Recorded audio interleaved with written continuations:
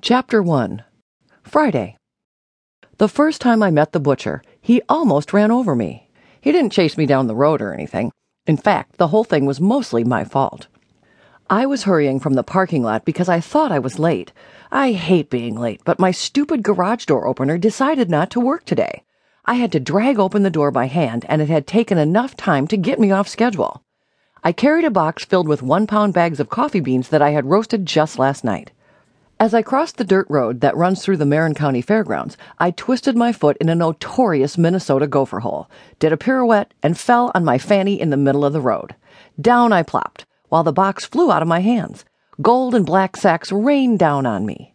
Looking to my left, I saw a red cargo van bearing down on me. It was so close that the only action I could take was to throw my arms over my head and lean forward into my knees. I heard the van screech to a halt. I peeked out to my left and saw the bumper of the truck about 3 feet from my head. A tall, sandy-haired man dressed all in white jumped out and helped me to my feet. "Are you okay?" he asked, helping me to my feet. "I think so." My ankle was beginning to throb. "For God's sake, honey, I almost ran over you." "Why were you speeding? This is a fairground, not a racetrack." "Gee, I wasn't going that fast, sweetie," he said while helping me to my feet. "Thanks," I replied automatically, brushing the back of my white slacks. They felt damp from the morning dew. I leaned down and began picking up coffee bags. Let's blame the stupid gopher who decided to make a home next to the road. "Let me help you," he said, picking up bags of coffee and stuffing them into the box. One bag had split and coffee beans spilled onto the ground. I carefully lifted it and set it in the box. I'd take it home for my personal use. 2 bags were crushed, but the beans were safe. I'd use those to brew coffee for the tasting samples today. When the box was full, the man lifted it and held it out to me. Our hands touched. His hand was unusually cold on this hot summer morning. "I can carry this for you. Where are you headed?" he asked, circling his arm around me and touching my waist.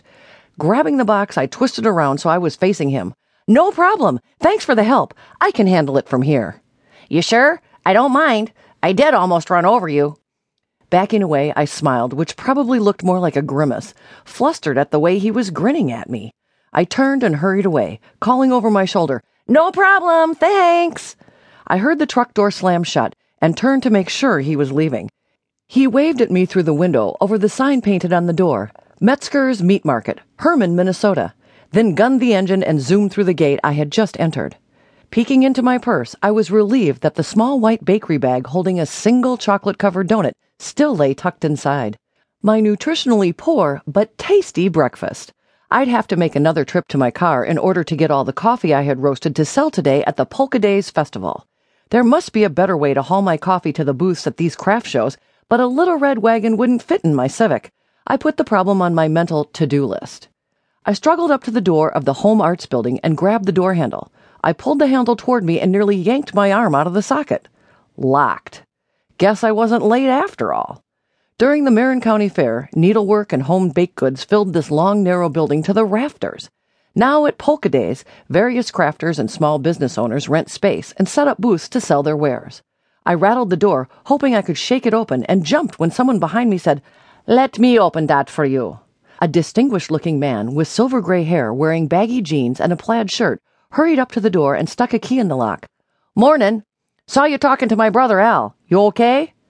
"I'm fine," I said, looking at my watch. It read 7:55. I was afraid I'd be late. "Nope, you're the first one here." He reached inside the door and flipped the light switches. The lights made the building less ominous, but without people, it still echoed with each step I took. "I'll come back later for a cup of coffee," the man called out to me. When I looked back, he gave me a short 2-finger salute, then turned and walked away. Only then did I realize that he was the Festmeister. I had met him last night when he presided over the nightly keg tapping. I hadn't recognized him without his lederhosen. Thinking about the man's silver-gray hair as I entered the cool, dimly lit Home Arts building, I wondered if my hair would look that good if I quit coloring it. I hadn't seen my real hair color since my 40th birthday, 6 years ago. I decided I didn't want to be a little old gray-haired lady, so I found a great beautician. Now I wear my light brown hair in a short, sassy bob.